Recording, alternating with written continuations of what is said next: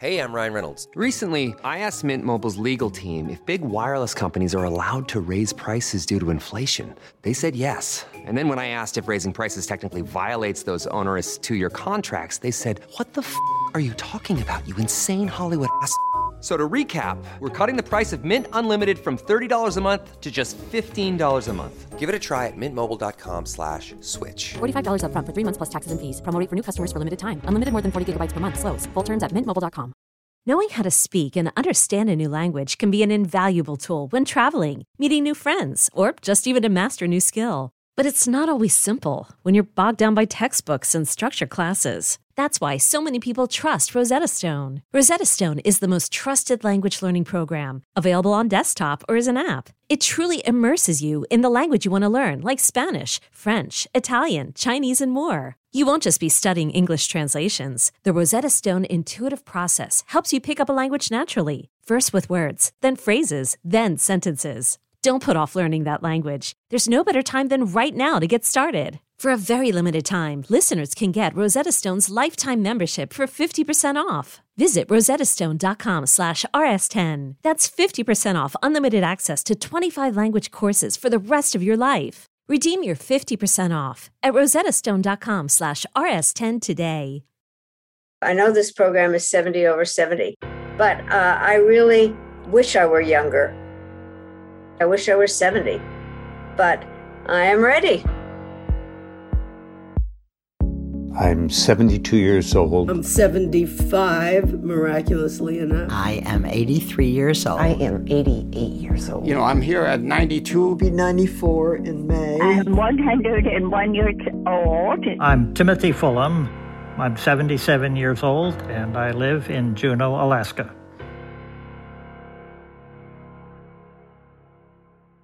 What is the most impulsive thing I've ever done?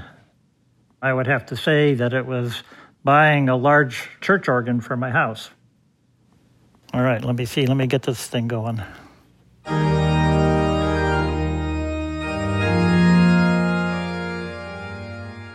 I was always interested in organs, as long as I can remember.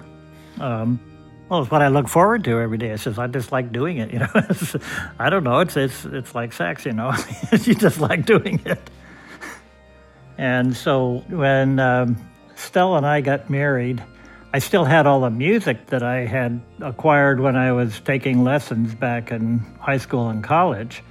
And I think somewhere along the line I mentioned that I liked to play the organ, and she announced firmly that she hated organ music.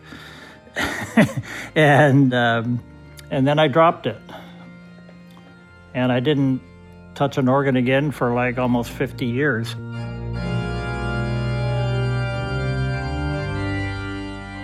Well, after my wife Stella died, of course, I was just heartbroken. I mean, it was awful. And I think I just wanted a reason to get out of bed in the morning, you know, so I didn't want to become a crotchety old man that sit there and yelled at kids. You know, I wanted to have something more enlightening than that. And that's when it occurred to me that I might start practicing the organ again.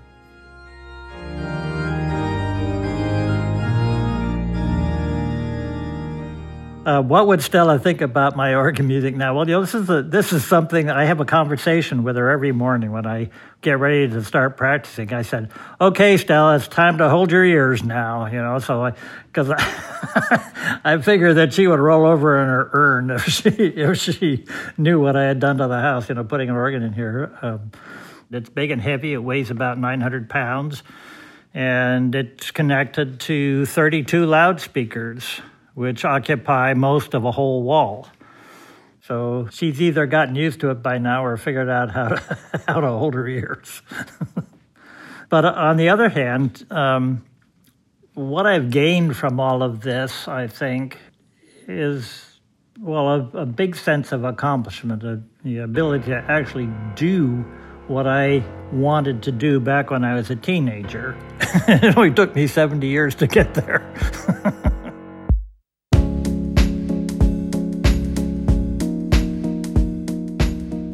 That was Timothy Fulham, and from Pineapple Street Studios, this is 70 over 70, a show about making the most of the time we have left.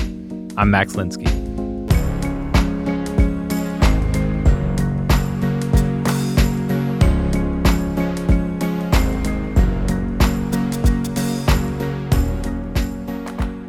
So this is the first episode of 70 over 70. And over the course of this series, you're going to hear from 70 different people, all of them over the age of 70. Here's how it's going to work.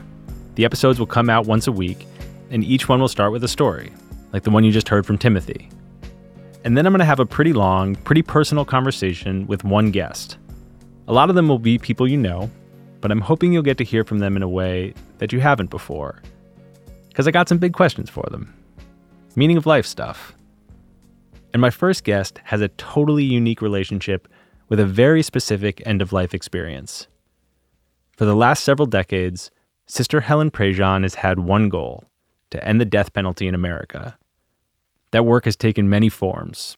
She's pushed the Catholic Church to change its position on capital punishment. She's written 3 books, including Dead Man Walking. You might remember Susan Sarandon playing her in the movie version. And she's been the spiritual guide for 6 different inmates on death row. She counsels them, she advocates for them, and she's there when they're executed. Sister Helen and I talked back in December of 2020. It was the end of the Trump administration, and there was an unprecedented rush of federal executions underway. One of those prisoners was Brandon Bernard, who Sister Helen had counseled for years. His memorial service had ended just a few hours before we talked. I would have understood if Sister Helen had canceled our interview, but she didn't. Instead, she got on the phone with me from her home in New Orleans, where she'd been for months on end, and she indulged my questions.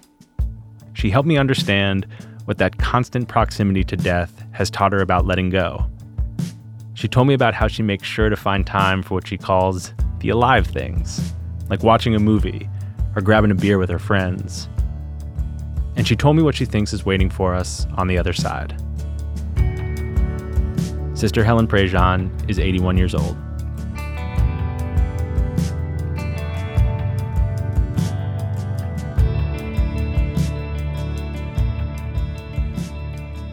Sister Helen, thank you so much for doing this. Glad to be here. You are 81. Correct. The same age that your parents were when they died, right? Correct. How are you feeling about death at the moment? Well, it's different when you get to be 81 because inside yourself, you are simply yourself. But time changes for me in that I'll think of projects I'm going to do, or when I think of a year like this will be at 2026. Wonder if I'll be around, or I wonder if I should undertake this. My mother has died, my father has died, my sister died in 2016, and now my brother, I always call him my little brother, Louis, he's 5 years younger than me, has been diagnosed with COVID, and he's now on a ventilator in ICU. Oh, I'm sorry to hear that. So it's very much on my mind. And something happens when you look at the totality or the wholeness of a person's life. The feeling I had when Mama died, Daddy, and Mary Ann, it was like the wholeness of their life somehow became present. You can't comprehend it. Don't get the idea that I have rationally figured this whole thing out. But I figured out too that the deepest things in life you do not comprehend. You don't comprehend when you love somebody. I can't comprehend fully that I got embarked on this mission of witnessing these executions, then educating the people to abolish it. The big things are bigger than we can put into words or comprehend. Was there a point where you got comfortable with the idea that you weren't going to be able to comprehend those bigger things? No, this is an ongoing thing. I used as the image of my book about waking up spiritually as a river. It's all flow. Mm-hmm. It's all flow. And even while you and I are talking, I might get something of an insight about it, and then it's all going to be flow. Then I'm going to be thinking about the chicken I'm cooking for supper and what's next on the agenda. Mm-hmm. I have to tell you my sister's story here because when we were growing up, Mary Ann was always braver than me about physical things. And so it'd be all the kids in the neighborhood, these big live oak trees you have, and you have these big limbs that go out. And there was a swing. And you'd get up and you'd stand on the limb and they'd throw the swing up to you. It's just a rope with a little wooden seat. But the big thing was that you couldn't get the swing up under you and sit on it firmly on the limb and then zoom out. Right, you had to jump onto it. You had to make the jump. And now guess who's the last one on limb? And guess who? My sister's down there disgusted with me. Helen, you are such a sissy. Look, we all did it. Grab the rope. Do it. And that's what after she died, I heard her saying inside me, now look, Mama has died, Daddy, I'm doing it, and you're going to die too. Don't try to do it ahead of time. When it comes, you'll have what you need, but don't be a sissy. You can do it. And that's what sounds inside me about dying. That courage she was asking for in you, have you been able to hold on to that since she died? Well, because I'm saying it to you. You know what I just told you about flow?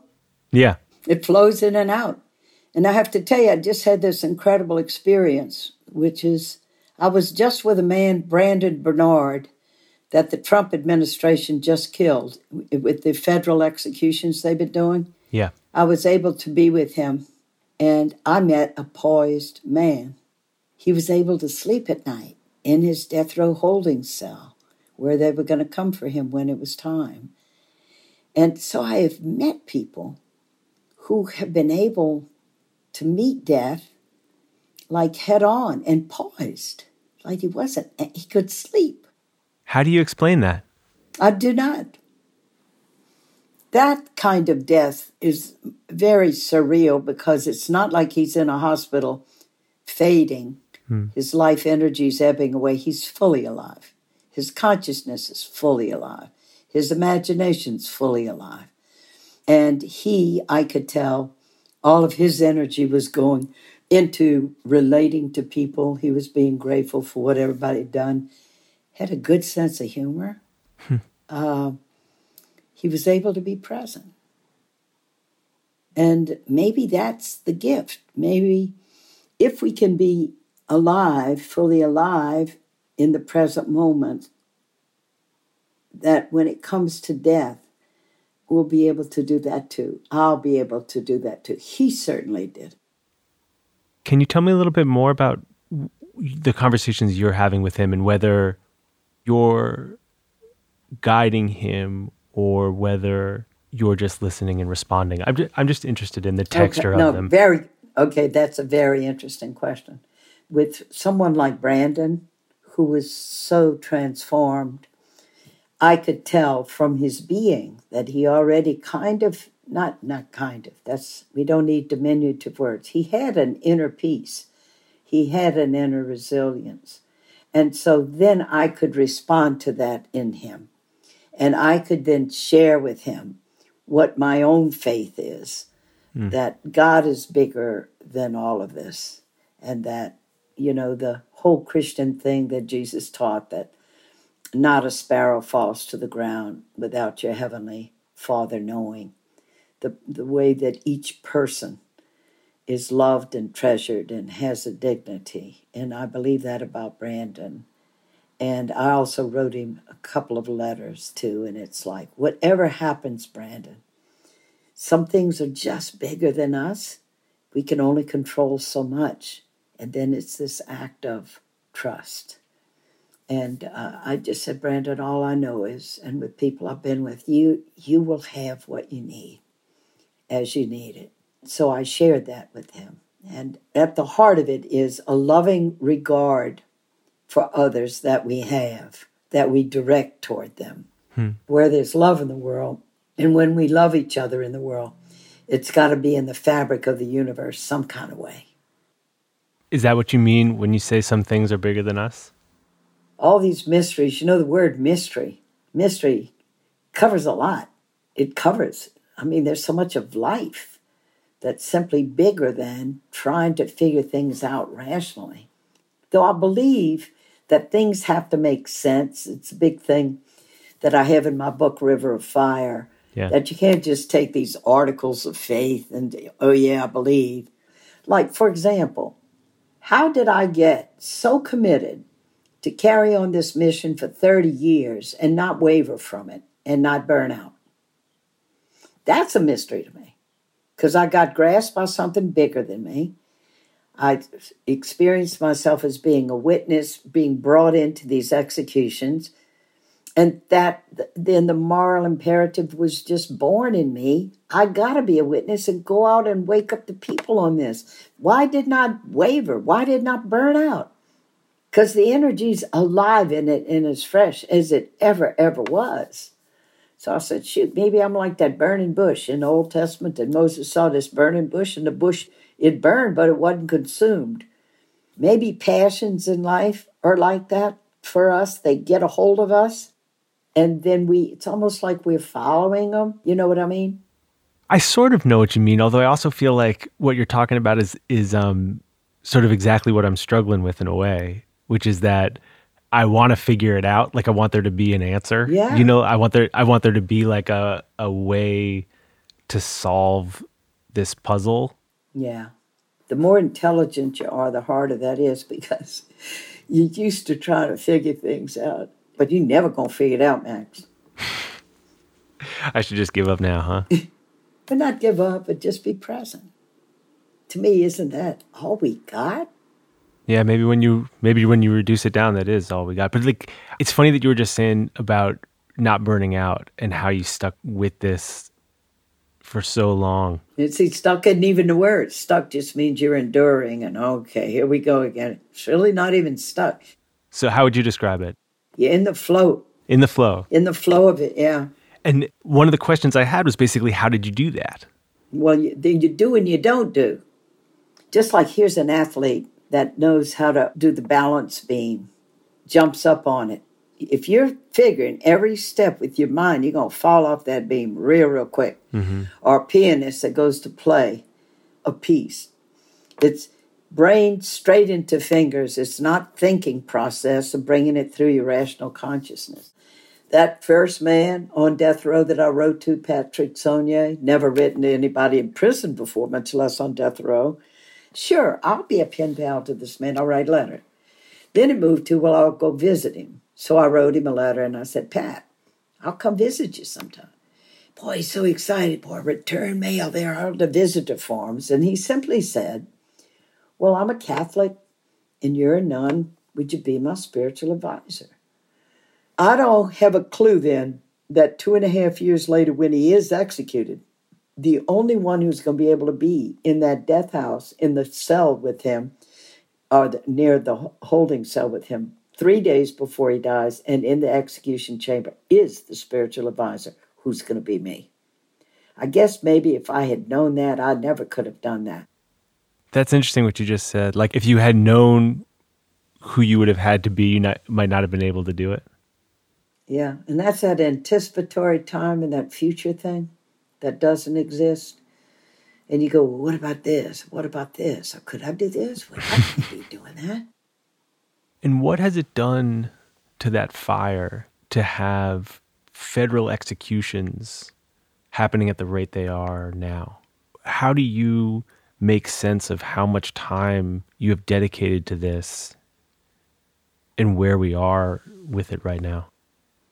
Well, see, for me, that's an ego question. Oh, look at all the time. And now look at this. Look what they're doing now. But see what it has done. And so, see, when I experience this and I can just see it's wrong, how morally wrong and corrupt and morally bankrupt it is, and that the people can't see it, but I'm in there and I'm the witness, that's the fire that keeps burning in me to be able to get out there to talk to them. But like, that doesn't have an impact on you. Is that true?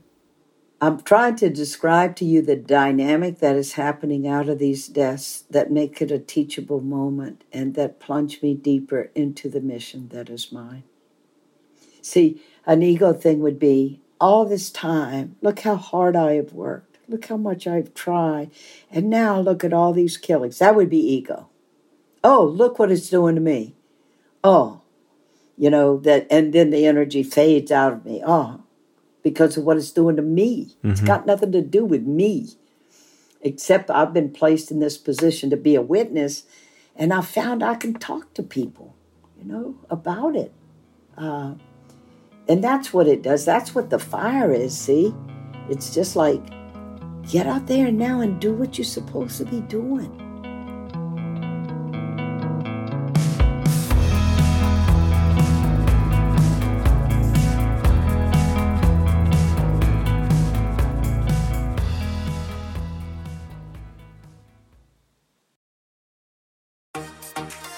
Stay refreshed with Taste Salud, the ultimate hydration experience. Dive into the world of agua frescas, designed to elevate your day, boost your energy, stay hydrated, and unwind with Salud's on-the-go stick packets, each with just 1 gram of sugar. Exclusive for our listeners, enjoy a 10% discount on your first order with code TASTE10 at checkout. Visit tastesalud.com for the full selection. Taste the difference with Taste Salud. Cheers to health. Celebrate and save at Ashley's Anniversary Sale. With Hot Buys, your choice of colors starting at just $3.99. Ashley Sleep mattresses starting at $2.50. Plus, receive a free adjustable base with select mattress purchases. And shop top mattress brands like Stearns & Foster, Tempur-Pedic, Purple, and Beautyrest Black with 60-month special financing. Only at Ashley. Subject to credit approval. No minimum purchase required. Minimum monthly payment, down payment, tax, and delivery may be required. See store for details. Selling a little or a lot? Shopify helps you do your thing, however you cha-ching. Shopify is the global commerce platform that helps you sell at every stage of your business. From the launch your online shop stage, to the first real-life store stage, all the way to the did we just hit 1 million orders stage. Shopify's here to help you grow. Whether you're selling scented soap or offering outdoor outfits, Shopify helps you sell everywhere. From their all-in-one e-commerce platform to their in-person POS system, wherever and whatever you're selling, Shopify's got you covered. Shopify helps you turn browsers into buyers with the internet's best converting checkout. 15% better on average compared to other leading commerce platforms. And sell more with less effort thanks to Shopify Magic, your AI-powered all-star. Shopify powers 10% of all e-commerce in the US. And Shopify is the global force behind Allbirds, Rothy's, and Brooklinen, and millions of other entrepreneurs of every size across 175 countries. Plus, Shopify's award-winning 24/7 help is there to support your success every step of the way. Because businesses that grow, grow with Shopify. Sign up for a $1 per month trial period at shopify.com/Odyssey Podcast, all lowercase. Go to shopify.com/Odyssey Podcast now to grow your business, no matter what stage you're in. Shopify.com/Odyssey Podcast. Ryan Reynolds here from Mint Mobile. With the price of just about everything going up during inflation, we thought we'd bring our prices down. So to help us, we brought in a reverse auctioneer, which is apparently a thing. Mint Mobile Unlimited Premium Wireless. How to get 30, 30, bit to get 30, bit to get 20, 20, 20, bit to get 20, 20, bit to get 15, 15, 15, 15, just $15 a month? Sold! Give it a try at mintmobile.com/switch. $45 up front for 3 months plus taxes and fees. Promo rate for new customers for limited time. Unlimited more than 40 gigabytes per month. Slows full terms at mintmobile.com. Can I go back to the ego thing for a second? Why do you think it is that you can do that you can talk to people about it? Well, first, I have a gift of being able to talk to people, and I've had that from the time I was a young person. I could speak to our whole student body in high school. It's a gift. And a lot of ego in it in the beginning. Hey, look how good I'm doing here. Then when I was plunged into this very big thing, when Dead Man Walking came out, the book in 93, 80% of the American public believed in the death penalty. 80%. In Louisiana, it was 90%. All the former slave states that were doing all the executing.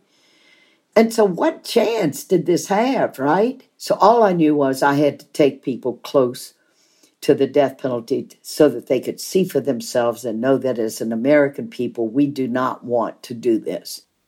Can a person connect with other people in the way that you're describing if you don't have that fire? Like, are those things necessary for each other? Well, I think the thing that makes us connect with each other the most is when we say, hey, let me tell you what happened to me. Where what we talk to each other about is what we have experienced, what we understand, what we don't. but it has been experienced by us in some way. It has flesh and blood in it, or fire. I think that's the way we really connect. See, you and I right now, Max, we having a real conversation. We're talking about real stuff. I mean, you're asking me real questions of things you wonder about, and I'm giving you my real answers of what I've experienced. And that makes us connect. You know, William Faulkner, the Southern writer, once he was doing a master class on writing, and he went up to the front and he wrote on the whiteboard, only connect. And we're longing for connection, especially in these COVID days. People have been so isolated. I mean, I can't even go in there and be in there with my little brother. The desire for human connection is so strong. Another name for that is love. I mean, love is that ability in us to leave ego and leave self behind, to enter into the feelings and thoughts of another human being and connect with them. So connection's everything to me. How are you connecting with your little brother right now? Well, only through right when he went in and before he got put on the ventilator, I was texting with him. And I just offered to pray with him. But then he couldn't speak anymore. And so the connection is through prayer and through members with his daughters and with his wife, staying close and following every inch of his journey as he makes his way. Yeah. Maybe this is just a like a side door way to ask you that question I was asking before, but you little sneaky being. Does this life you've led, this life you're leading, does it feel like a choice? Yes, of course, because we are creatures. We are made to choose. We are always choosing. It's always you're making choices. But I guess some of the bigger things in life kind of seek you out and plunk you in. I don't know. I guess I'm just trying to find the line between that and what you've been telling me this whole time about whether it feels like you are just being taken down this river or whether you're like picking which forks to take in it, you know? Yeah, well, when the lawyers for Brandon Bernard asked if I'd get involved, I said yes. So we are always making choices, but it's flow. See, you keep looking for that little line, the line on this side or that side, you know. Well, and we all do. You're just doing what a thinking person does. How do you know this? Man, I'm trying to figure this out. I was hoping then you were going to just say the answer. That was the answer. Didn't you hear? That's like somebody plays a concerto on the piano and they say, what does that mean? You play the concerto again. But see, it's so much bigger than me, Max. I've realized that now. I'm part of something really bigger than me. I got to play my part in it and be true and faithful to it. And the energy keeps coming up inside me to do it. And so I do. The man that I'm accompanying on death row in Louisiana now, I take one person at a time. His name is Manuel Ortiz. Out of 7 people I've been with, he is the third one I believe to be innocent. But Manuel's going on 30 years. 30 years, Max. He's going on 30 blooming years in a cell in death row. How do you choose, Sister Helen? If you're gonna work with one person at a time, how do you choose who to give that energy to? Well, if you're picturing a little blueprint thing and a little rational thing where you got a little sketch of them and you say, I choose you, you fall into it. So with Manuel, he fell into my life because I was accompanying another man, Dobie Gillis Williams. And I had met Manuel when there had been a gathering, when they were allowing them on death row. And he's from El Salvador. And he goes, Sister Helen, if you ever don't have anybody after Dobie, would you take me? And so he was like standing in line. And Dobie was killed in 1999. And I wrote to him right away. And I said, if you still want me, Manuel, I'll be happy to accompany you and be your spiritual advisor, which I have been ever since. How many years is that now? Since 1999. That we've been together over 20 years. It's so striking and powerful to hear you articulate that thing, and you've done this like a bunch of times in this conversation, where you're talking about yourself as a younger person, and then you just kind of get so quickly to the present and what's animating you, where your passions are right now. It's just interesting. That's happened like maybe half a dozen times, that you've been telling me a story from 20 years ago. Yeah, probably. And then in the span of a sentence or two, you're just here. But, that is the nature of time, What do you mean? It's not a linear thing where you can just do it point by point. We're always flowing back, past, right, present. But that's also about being present, right? Is you're just connecting that time to today. Well, and that's what memory allows. See, all this is present. It says, I'm like a cloud, I guess. We all are like clouds. They say when you look at a brain scan of a thought, thoughts are clouds. They're not these little linear things like little BBs going around in grooves. Here's a question I have. And it's fine. You can just keep telling me they're all clouds. I just got to ask you. Go ahead. Go to it. This work you do, this fire you have, it seems to me from the outside as though it must be taxing. It must be hard. It must take something out of you. And maybe that's just an assumption that's wrong. But if it is, I'm interested in how you think about that. Like, does this take something out of you? How do you take care of yourself? Or do you not feel a need to do that? Oh, yeah, of course.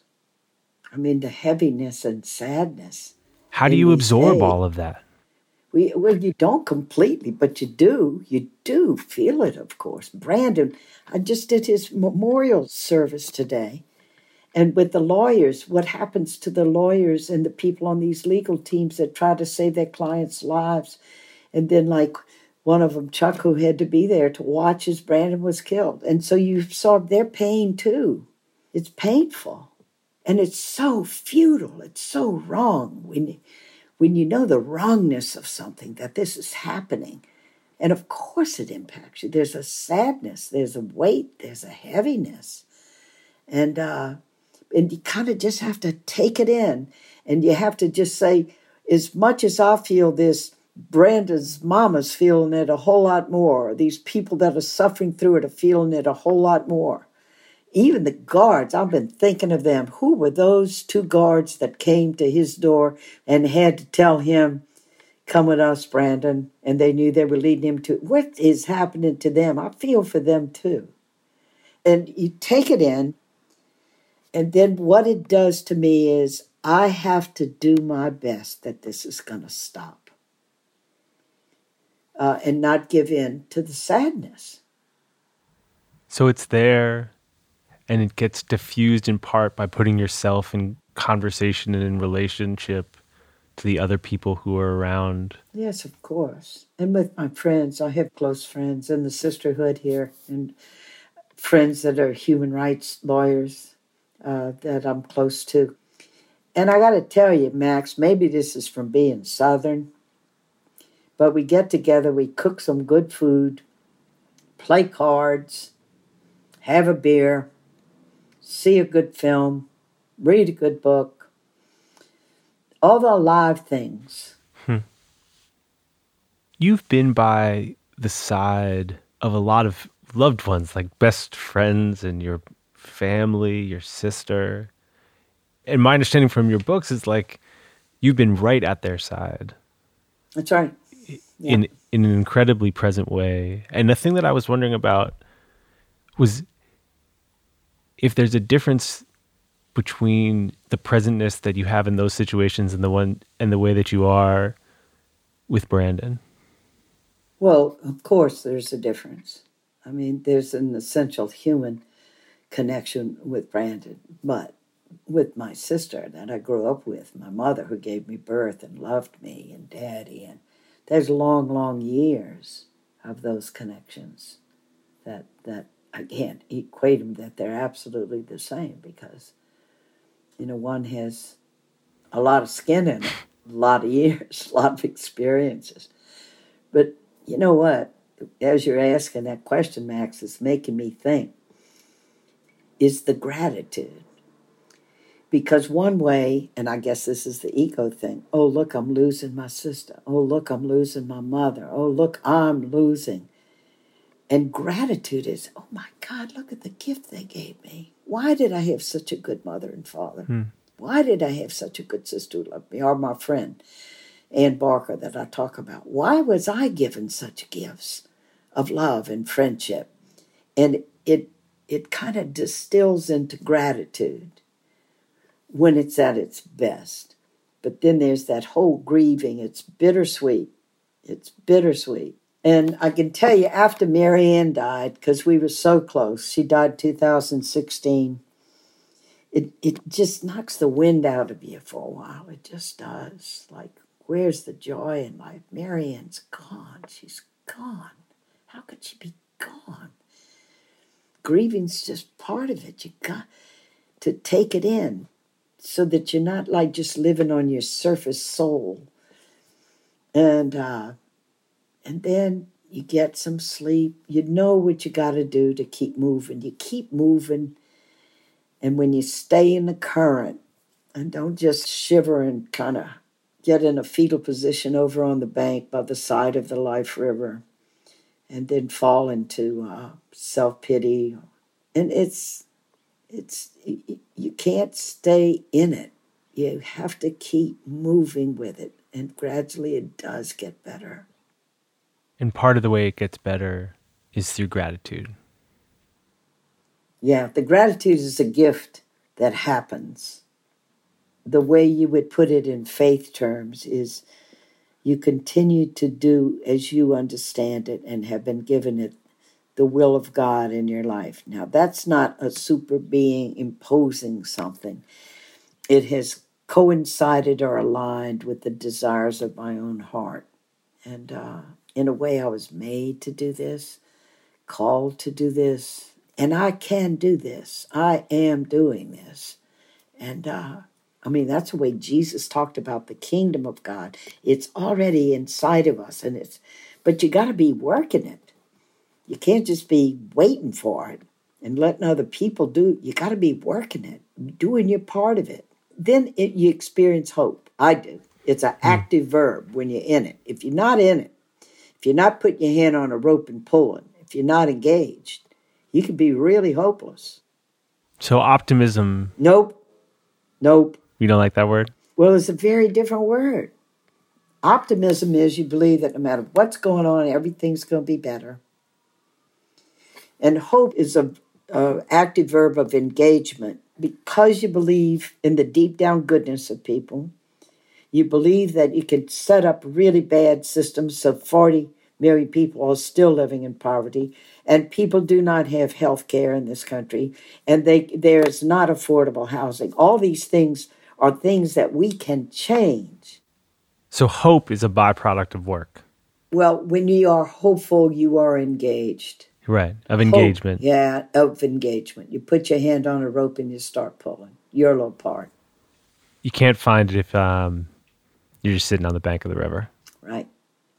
You know what my image of it is? It's kind of like we all have this fire banked in us. Mm-hmm. But when we gather with people, and I got to just tell you, this conversation is very life-giving that you and I are having. I feel the same. And it's like you blow on the coals. You blow on the coals, and then what looked like it was kind of a little dead coal, then you just see that fire flicker. And St. Paul used that as an image. Stir into flame the gift of God that's been given to you. We stir each other into flame. And that's been the gift of belonging to the sisterhood, the Sisters of St. Joseph. They help grow me up. My motto in the community, because I had all these half-baked ideas like you would not believe. And the little saying about me was, there goes Helen again with one of her harebrained schemes, her feet firmly planted in midair. And they helped me grow up. I love them dearly. I'm close to them. Thank God for the sisterhood. There's Helen up with the clouds again. Feet firmly planted in midair. I got one more mystery question for you.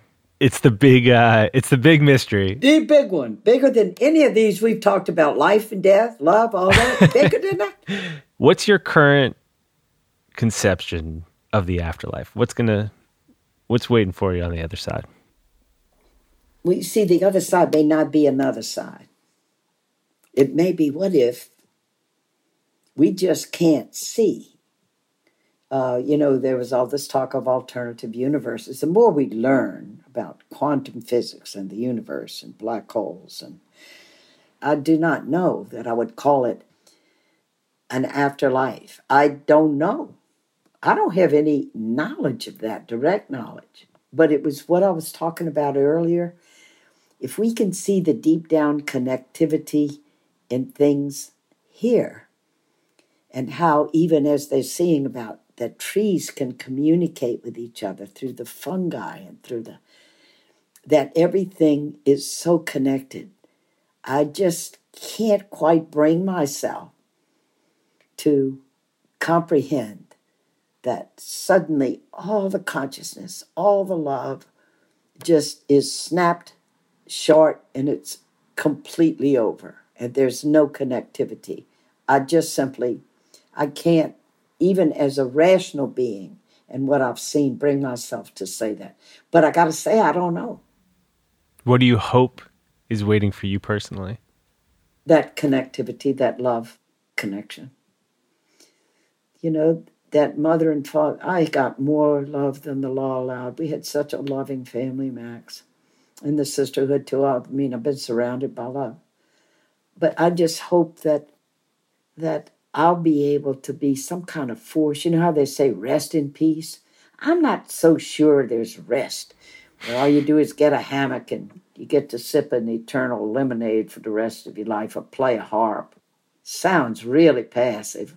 What if it's a vibrant energy, that love energy that we experience kind of on, if we want to call it this side, continues, and somehow we can stay connected in the good love energy that is flowing in and out of the world. I guess that would be, if you had to state it, what my hope would be. Some version of a fire still burning. Yeah, getting away from the whole idea of rewards and punishments of a wrathful God who's going to demand punishment, burn you in an eternal skillet in hell. I don't buy that. Speaking of fire, what if fire is just love? Right. Good kind of fire. Yeah, good fire. Good fire, Max. And right before you go there, Helen, who do you think you want by your side, and what do you want them to say to you? I don't know. You come to a point, Max, where all those little speeches and those words, I could give you some stuff now, but it wouldn't be real.